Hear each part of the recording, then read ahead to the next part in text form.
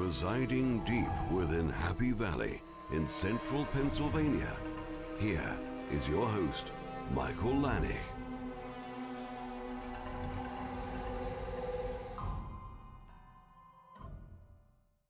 Hello everyone, and welcome back to the next episode of the Hunger for Hannibal podcast.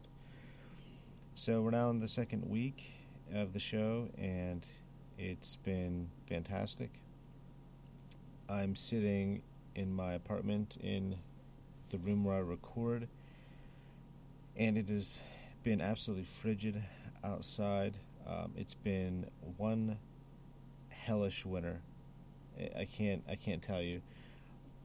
If you haven't lived in the Northeast United States, if you have relatives or family members, or just know about how brutal the winters can be up here, they can be brutal.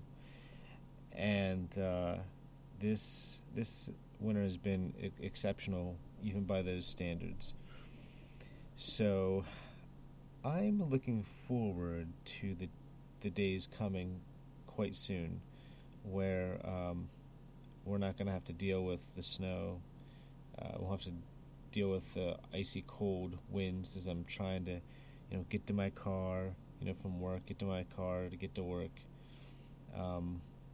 We had days here where the temperatures were in the negatives. So it's been harsh, and I'm really looking forward to the warm weather. So, not too much going on with me lately. I've been working hard at work. It's been pretty crazy there. Actually, there's been some big developments where I work, and so it's kind of been keeping me and everybody that I work with, a bit on edge, because we know that big changes are probably going to be coming. And so, it's kind of makes for, in a good way, by the way, not a bad way, but it makes for a fun, yet scary, in a way, atmosphere at the moment, because big things have been happening for us, and anytime that you bring change, and possibly big change, especially in a workplace, it takes a while to get used to it.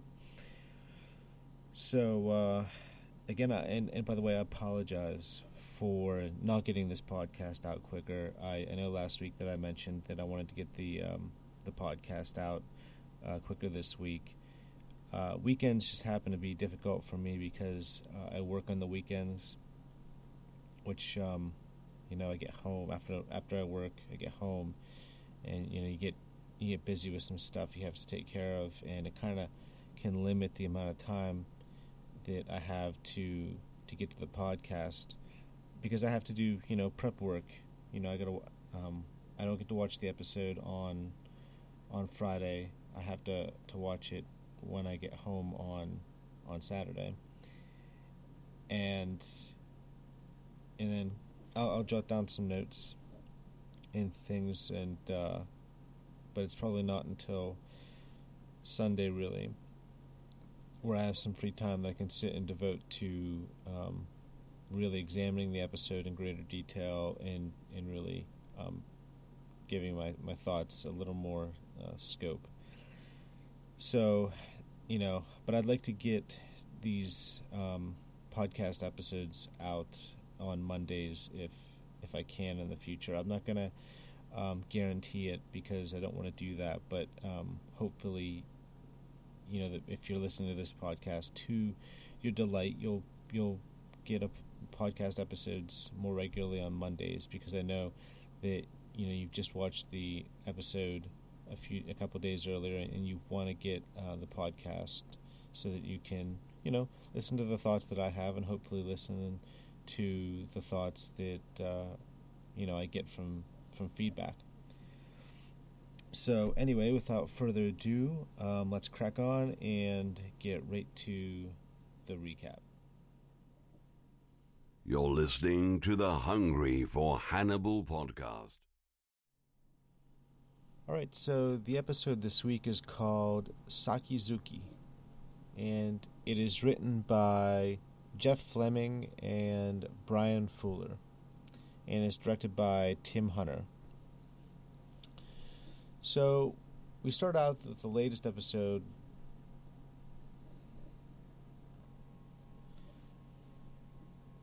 Alright, so we started out with the latest episode, precisely where we left off from the season's premiere, with our victim Umber screaming as he realizes the kind of hell he's in.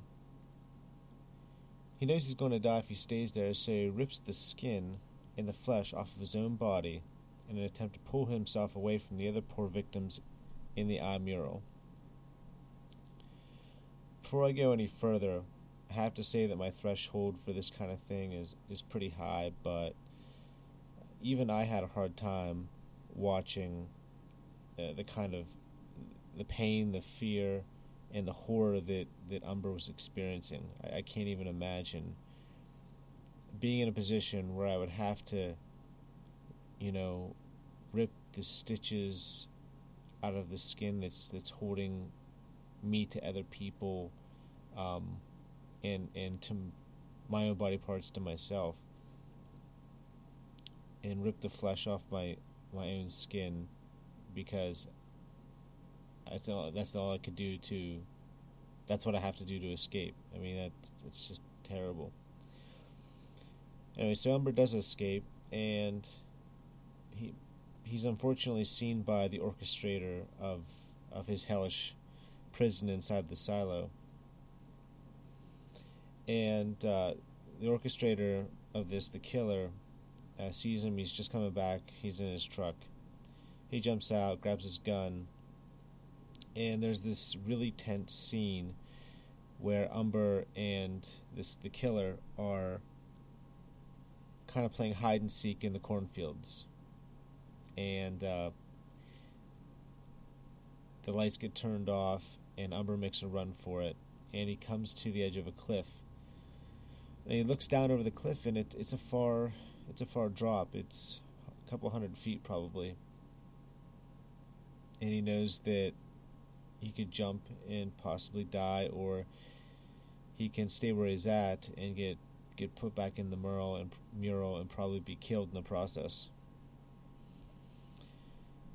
And I can't imagine having to make that decision either, but he does, and he jumps. It's the best chance he has. It's a slim chance, but it's the best.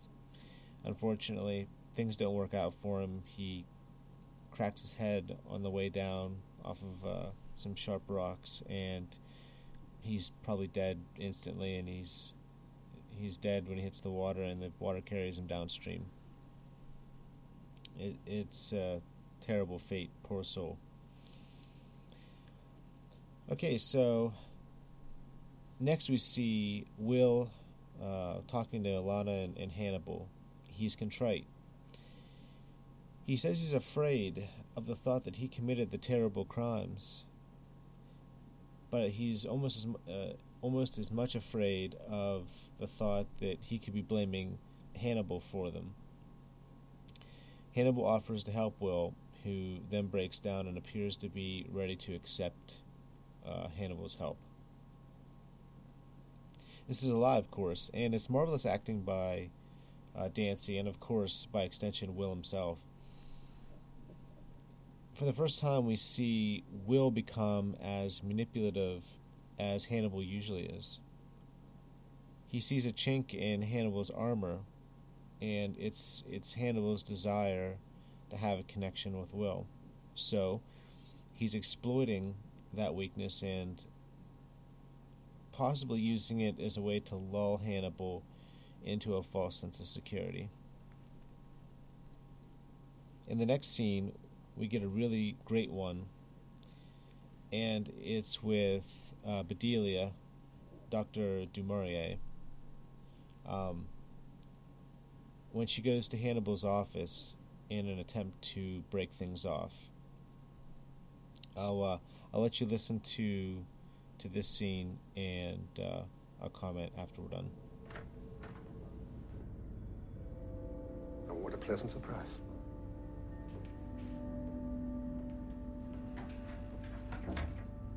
Please, sit down. I won't be staying long. I'm curious what couldn't wait until our next session. We don't have a next session. I am no longer your therapist. May I ask why? I have reached the limit of my efficacy. I don't believe I can help you. Are you giving me a referral? No. I am simply ending our patient-psychiatrist relationship.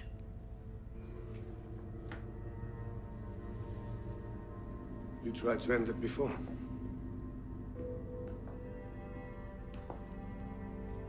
I am grateful for your persistence in engaging me after my attack. However, in light of everything that has happened with Will Graham, I have begun to question your actions, particularly your past actions with regards to me and my attack. Did you share these questions with Jack Crawford? No.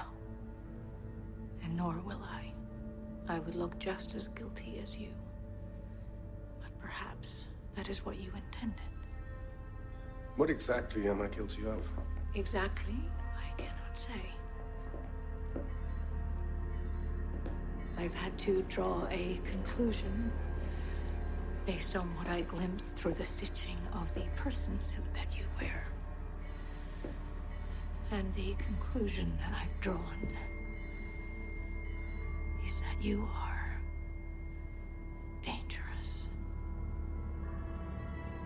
I'm sorry you feel that way. Please don't come to my home again.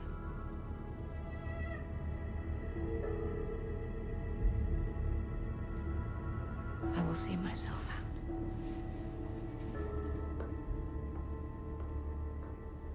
I'm resuming Will Graham's therapy. To what end? Besides your own. He asked for my help. Then maybe you deserve each other.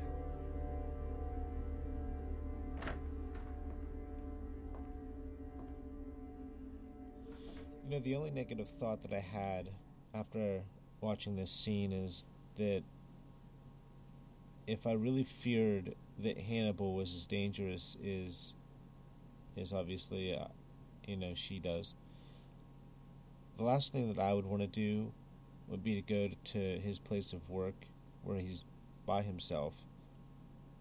I would think that a phone call or something, a letter, a mailed letter possibly, could have broken off the engagement. I just think she took a big risk by going there to confront him and let him know in person. Of course, on the flip side, you have to remember Hannibal doesn't like rudeness, and so maybe the thought of being rude to Hannibal might provoke an attack or some reaction that would be even worse than by just going and simply taking the chance of telling Hannibal himself. That's the only reason I can think of that going to Hannibal to let him know that you're not going to be his therapist anymore is a good idea. So maybe that was the overriding factor for Bedelia.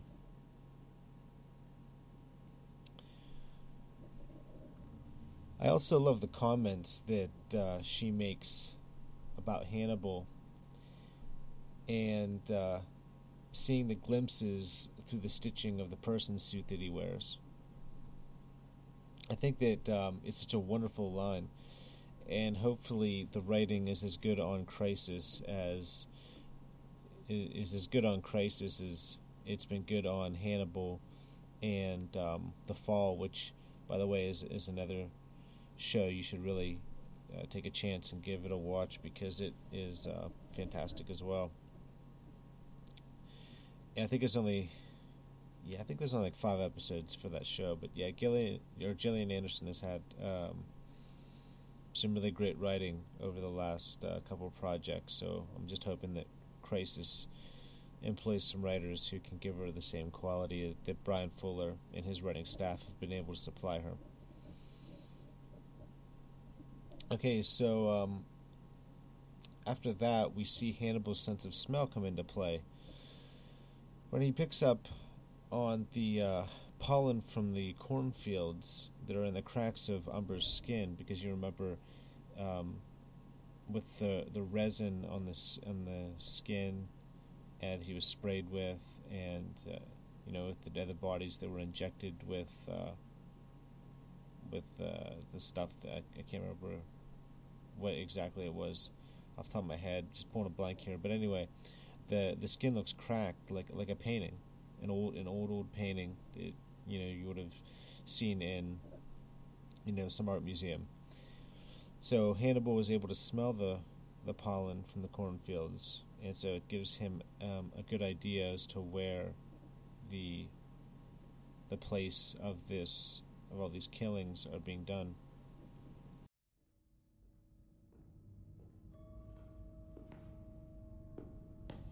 I've been advised to stay on this side of the line. Select patients have taken to urinating on the therapists.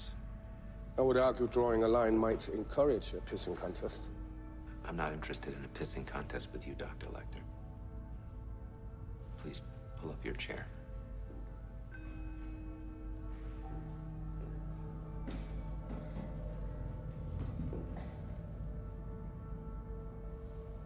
You said the light from friendship won't reach us for 1,000,000 years. That's how far away we are.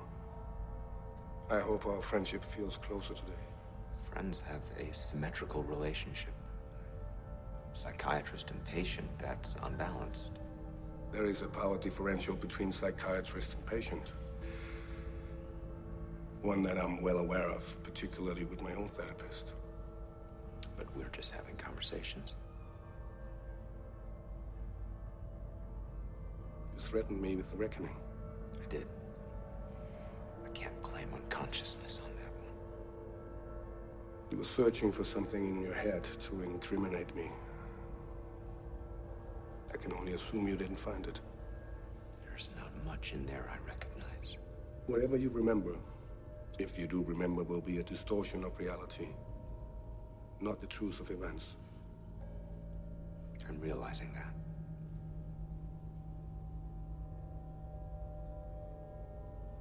Beverly Katz has come to see you. Yes. Wouldn't want Alana Bloom to worry about you dwelling on anything morbid in what's to be a time of recovery. This is the only thing that feels normal. The violence.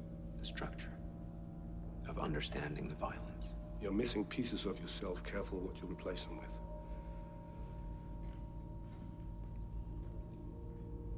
What did you see in the pictures? This killer. He's not stringing his victims up, he's stitching them together. Each body is a brushstroke. He's making a human mural. Why does he do it? He's missing pieces too.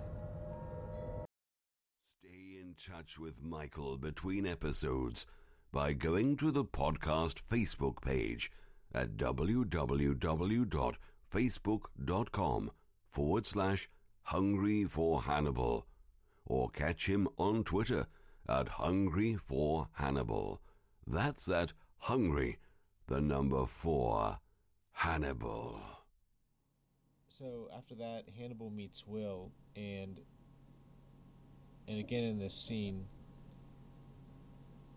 you can see that Hannibal was and is skeptical, maybe, but it seems that in this meeting, there's almost like a solidifying in his belief that Will is realizing his memories are distorted, that they're incorrect, and I think Will now understands that getting one up on Hannibal requires him to be more devious and more slippery than he's ever been.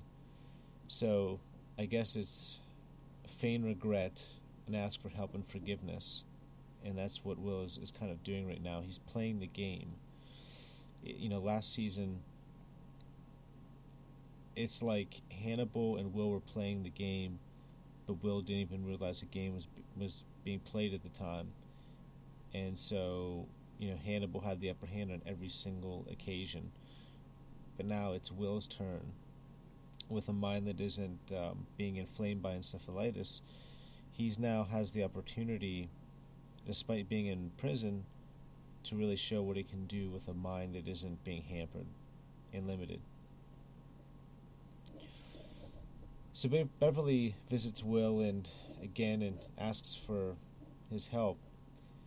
She needs help in being pointed in the right direction of the silo, which of course is where Hannibal is right now, wearing his wonderful plastic suit over his real suit. And you have to wonder, on such a hot day, and it looks brutally hot out there, and he doesn't have a pair of jeans, which, yeah, I know, it's Hannibal, so he doesn't, but something that isn't a suit, because you're wearing that plastic suit over your regular suit. Can you imagine how brutally hot he would be?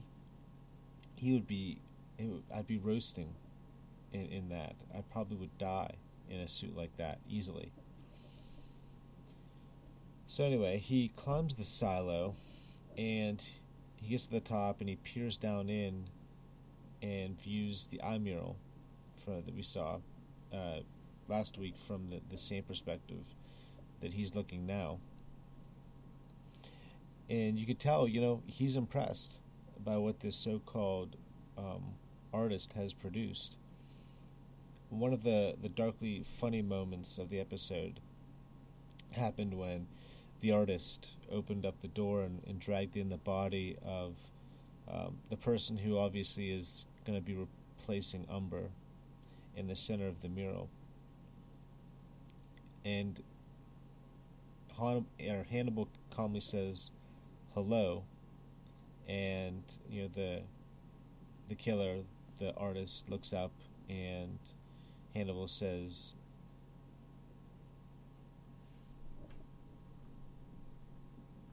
something to the effect of, "I love your work." I think actually might be the words he says, "I love your work." And he just says it like casually, like he's out on a Sunday stroll and he happened to be walking by somebody and just said something. It was just funny the way he went about it. There's just no holding back with Hannibal in the way he is, and even in that situation, there's no fear, because he doesn't feel like he has anything to fear. So he can say something that calmly to someone who's obviously very dangerous and not feel worried. So anyway, after he praises the killer, or while he's praising the killer, continuing, he's actually putting the killer in the mural himself. And then we get Will helping Beverly. Or no, sorry, let me say that again. Will's helping Beverly gets Jack and company to the silo, maybe within a couple of hours of Hannibal killing the mural artist. You can see that Hannibal is frustrated, I think. At least that's what I picked up on. Maybe he simply wanted more time to admire the work before the silo was found. But I have to imagine that he knew that somehow, some way, they were going to find out. And Beverly was going to go back to Will. So maybe he kind of knew that it was going to be coming sooner rather than later. But still, I just got this sense of frustration from his character as they, went back, or he came to the scene of, one of his crimes. And it's just the look on his face just didn't look particularly overjoyed at the moment. So then Dr. Du Maurier lets Jack know that she's recusing herself in the matters involving Will Graham and especially Hannibal Lecter. And to me, she almost seemed to be telling Jack exactly how dangerous Lecter is without really saying the words. So I just got I just got this weird sense, almost like she was silently pointing Jack in the direction of Hannibal without really saying exactly that Hannibal was and is a dangerous person. There just seems to be a lot of subtext in the things that she was saying in that scene. So Beverly and Hannibal visit Will. Beverly needs Will to look at the scene again via the pictures. Will sees the pictures of the mural with the killer in repose. So he flashes to the scene with himself at the center of the room. He's standing there and he's talking. And when he looks up to the top of the silo, he sees the black-horned man, which of course is Hannibal, staring down at him.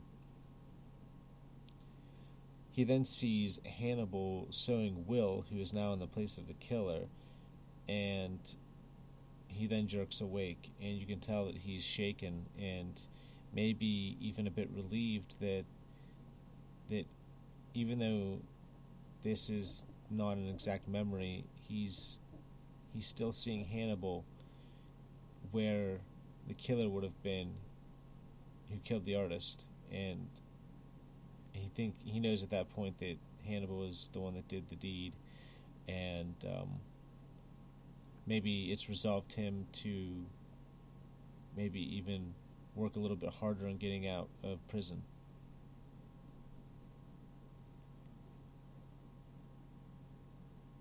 So then we get Cabe Purnell. She comes to see Will and basically gives him an ultimatum, the big picture involving his soon-to-be trial,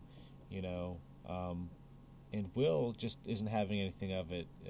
He's sticking to his story, and he's not going to accept a plea deal. So I like this scene because it showed Will again standing up to somebody, but standing up to somebody that isn't Hannibal, which was nice to see. So later we see Will in his cell. He's sitting and he's staring blankly. He's in his mind palace. He's fishing like he's been doing a lot lately. I'm sure any moment that he's not talking to somebody, he's probably in his mind palace. And he's there and he's fly fishing, and then all of a sudden he sees these dead bodies floating down past him in the stream under the water. And the doors suddenly open, there's a clang, and he kind of jerks awake, and you hear footsteps. And lo and behold, you're thinking, okay, this could be anybody. It sounds like a female, so it's probably going to be, Alana, possibly Beverly. And instead, we get Dr. Bedelia du Maurier. So she's standing there, just looking at him, and he doesn't know who she is. I mean, she knows who he is, of course, but he has no idea. So then she says that she's heard so much about him that she had to come and see him. They talk a little bit about, Will being strong enough to make it through what he's going through right now, and to make it on the outside once he gets out. And they talk a little bit about what Hannibal has done to him. But then she starts to step closer to the bars, and the guards are, warning her. There's repeated warnings, but she continues to step forward, and Will does the same. They meet together at the bars, and she whispers, "I believe you." The final scene has Hannibal back in his plastic suit. He's kind of slithering. At least that's what it seemed like to me. He kind of just opens the door into someplace very quietly, kind of slithers in, and we realize that it's the home of Bedelia. And he walks in the room, and everything's dark, and he realizes she's been long gone. Her home is empty, and with the exception of a few pieces of furniture that are covered in fabric, that's all there is left of her home and her practice. But as a kind of parting gift, Hannibal sees a bottle of perfume sitting on the couch. He picks it up, he smells it, and he smiles. Is that the smile of a person who's kind of said, touche? You know, you managed to get away, good job. I didn't think you would, but it seems like you have. I like to think so. Well, I don't believe we're going to be seeing Bedelia anytime soon. I do think that we're going to see her down the road. If the show manages to get picked up for future seasons, I think we could bank on seeing Bedelia back at some point. How? Don't know. No idea. But maybe she'll be back, and that'll be the time when Hannibal does kill her. Alright, so that's the recap of the episode. So, just give you some random thoughts that I had. Okay, so I had this thought during the episode, and the question was, what is it going to cost Will's soul or his psyche in doing what is necessary to get himself out of prison? Now think about it. I mean, given how much this show is invested in deeper questions, I can't imagine that this won't come out to play at some point in the future. I was reminded of a line from Christopher Nolan's The Dark Knight when Bruce Wayne says, "I see now what I have to become to stop men like him." Now, ethically and morally, Batman blurred and crossed lines to bring the Joker down. And no, he didn't cross his one big line, but he did cross some other lines in order to bring him down. And so it makes you wonder, what lines is Will going to blur? What lines is Will going to cross in his effort to both clear his name and bring Hannibal down? If things get worse for him in prison, if the stakes get bigger, could Will sacrifice a friend? Would he do it? And would he be willing to live with it if it means his freedom and getting revenge? Is it possible that there might be a point where Will is so fixed on revenge that nobody and nothing matters to him anymore, including Alana? And I wonder also at how much Hannibal might think that Will is attempting to manipulate him. And I know we talked about this a little bit earlier. Sometimes I think he guesses that Will is trying to manipulate him, and at other times it's almost like he's got his old friend back. You know? I don't know. I like this episode a lot, actually. This episode, like most episodes of Hannibal, it was dense with a lot of psychological ramifications. There were horrifying scenes that we've grown accustomed to seeing on the show, but it pushed the characters forward on their journey. In the last 2 weeks, we've witnessed Will go from a helpless prisoner, innocent of his crimes, to someone ready to fight back, and it looks like he's ready for it. It almost looks like he's itching for it, actually. I found the killer to be suitably twisted, and although I would love to know how Hannibal killed him, considering that the killer had a gun, I thought that the killing, the mural, the tableau, was really fantastic. It was inspired and quite wonderful. I think that Cade Purnell is not much of a character right now. We don't know anything about her. She's only had a couple of scenes. The actress that plays her and the character, they've only had a couple scenes, so it's early. I understand.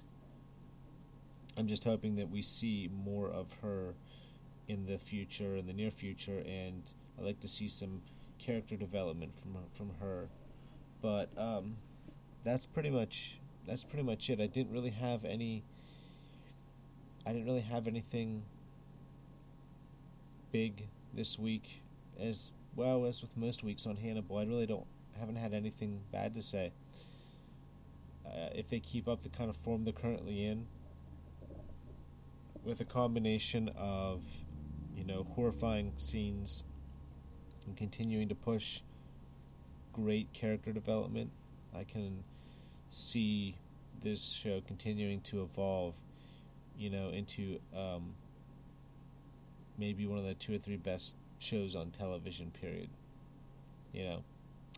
So that's my recap for the week, and we'll move on to feedback here in just a minute.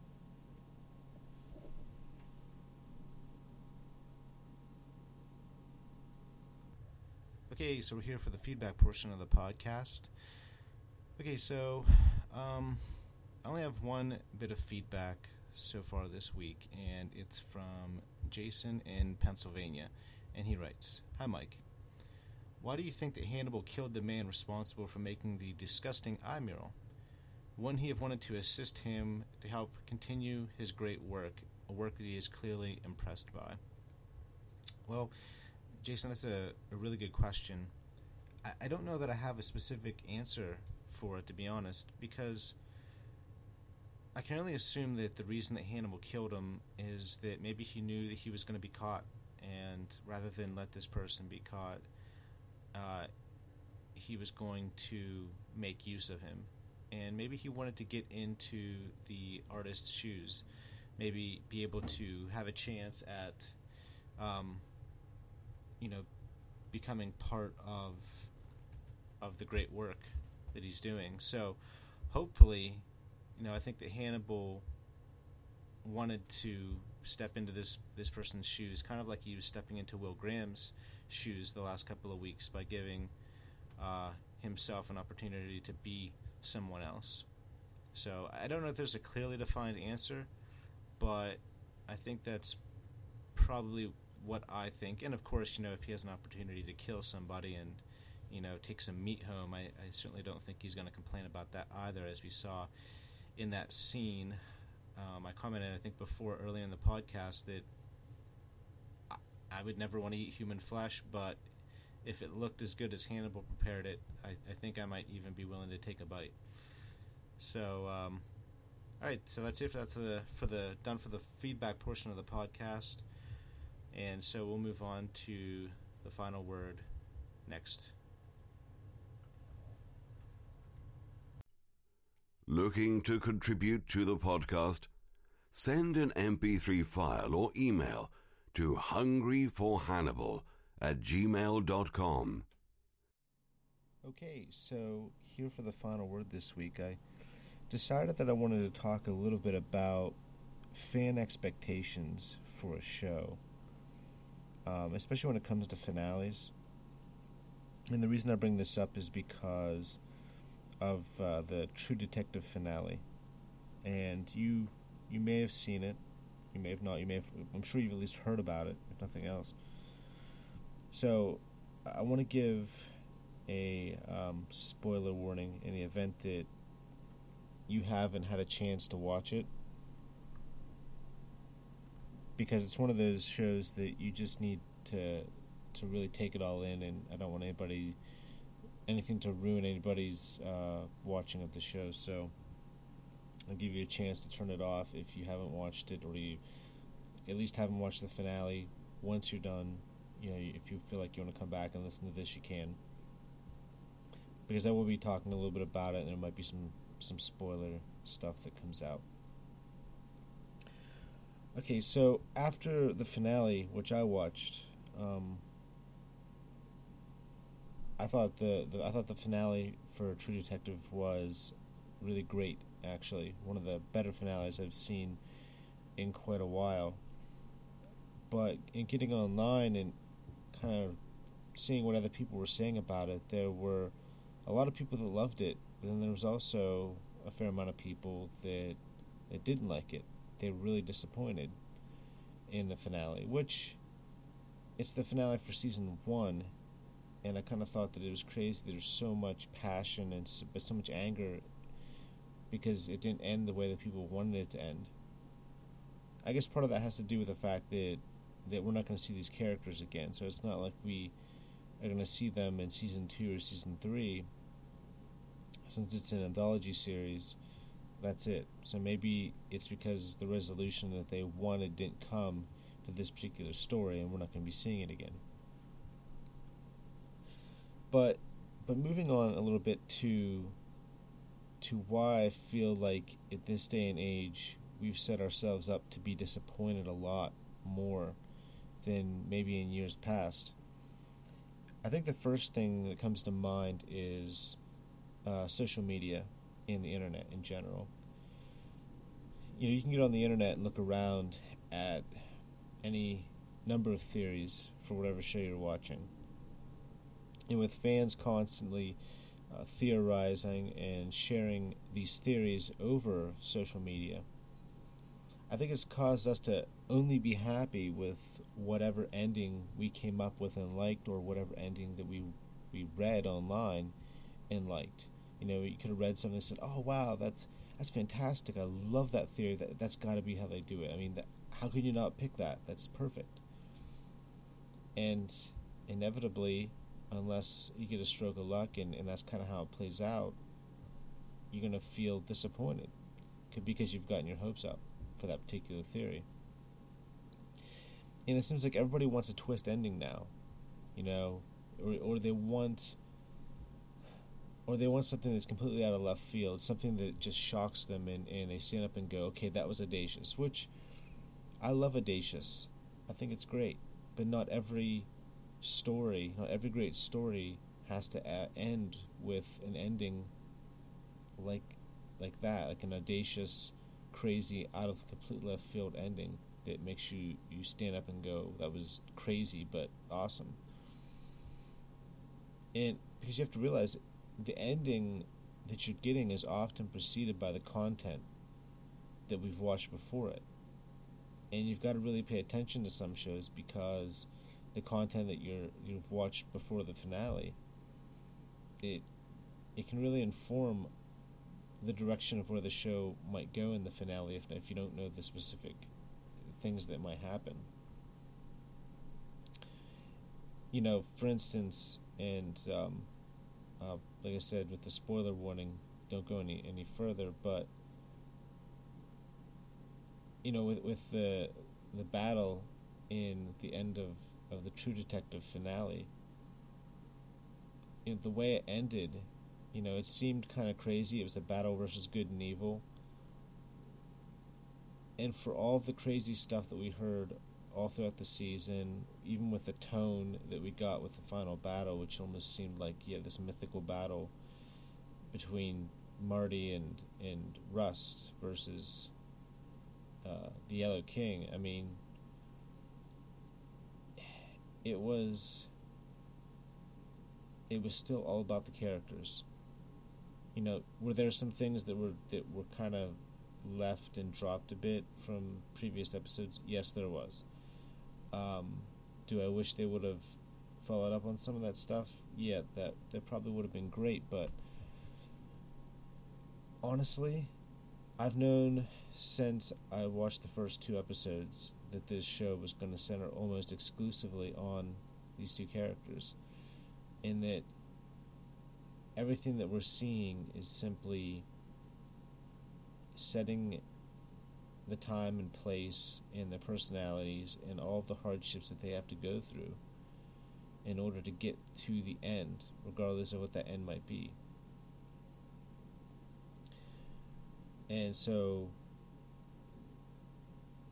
with the 2 of them, living at the end, but they've suffered greatly. They've suffered in a way they'll never forget what they've gone through and what they've suffered in order to destroy this awful, evil, terribly twisted person. But then you got character moments at the end. That's what was so great about it, is the character moments. the things that mattered. Masks finally being dropped. Realizing that some of what Rust, and maybe a lot of what Rust was saying for all those years, was just bullshit, and that it was a mask to keep people away because he couldn't get close to anybody ever again. He didn't want to feel that pain anymore. But anyway, I'm going to kind of quit there. I don't want to get into a big review here. It's not really the time and place for that. It's obviously, we're talking about the Hannibal podcast here, but anyway, on to continuing the conversation. Serialized TV has given us novels in the form of television. You know, like any great book, we devour and devote time to it. And we need and we want the ending to be great, because we want to feel like the 400 pages that we've, dedicated our time to, or the 7 hours of television that we watched, was worth it. And we feel entitled to have that great ending. And if we don't get it, then we get pissed. I think with True Detective, you fell into either one of two camps. And this actually probably is it follows the exact same idea with Lost. The same question. You fell, well, not the question, but the same statement. You fell into one of two camps. You either were invested in the mythology of the show, and that became very, very important to you, or you were invested in the characters, and that you realized that if you gained anything from the mythology, that was great, but what you wanted was the characters. That was what was important. And so I think that's where the people online are divided. The people that didn't like the finale were people that wanted things answered. Things to have more detail go into them. The mythology aspect of the show. And the people that loved it or really enjoyed it were people who were focused on the characters, and the mythology, while cool, wasn't really all that important to them. You see, the Dora Lang case was a framing device, and everything that really came down to these guys, it was how their lives began to bottom out when that case began, and how hard it's been on them over the years, and the effect that they've had on each other's lives, but also the effect of the absence that Rust and Marty have had over the years, when things didn't, they split up and kind of went their own ways. So I think with finales, with TV shows, I think we're at a time where we just feel like we deserve exactly what we deserve, and we do, to a point. If you watch the Dexter finale, there isn't, probably a more vocal critic than me with how terrible it was, and how it followed a terrible season. And I'm sure there are people out there that did enjoy it, but I think 90% of the fandom hated it. And, that's our opinion. But it's also... It also has to be understood that we are a passionate group when you get on the internet and you look at your fans. We have expectations, but at the same time, I think the fans have to understand that as great as our expectations are, there comes a point when we have to realize that we're looking for perfection where perfection isn't.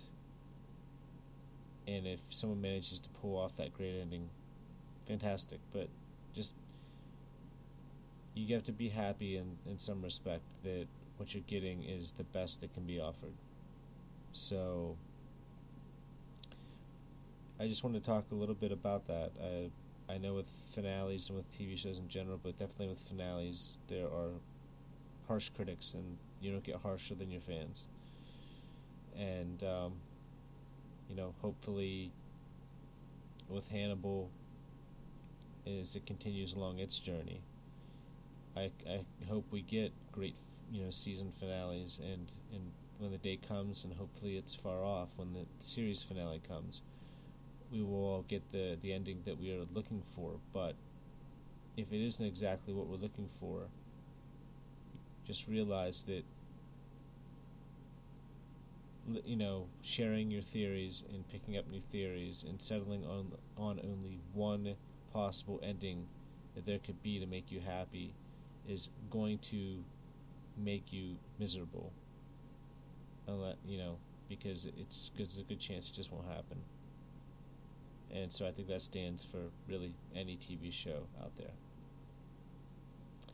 Okay, so that's it. That's the final word for the week, and it's been a great week. Like I said, I'll try to get the next episode out as soon as I can. Hopefully by Monday. I will do the best that I can. And just can't wait till the next episode, and to be able to share my thoughts and my feelings and the thoughts and feelings of the listeners who send in feedback to you, the listeners. So until then, I hope you'll be hungry for more Hannibal next week.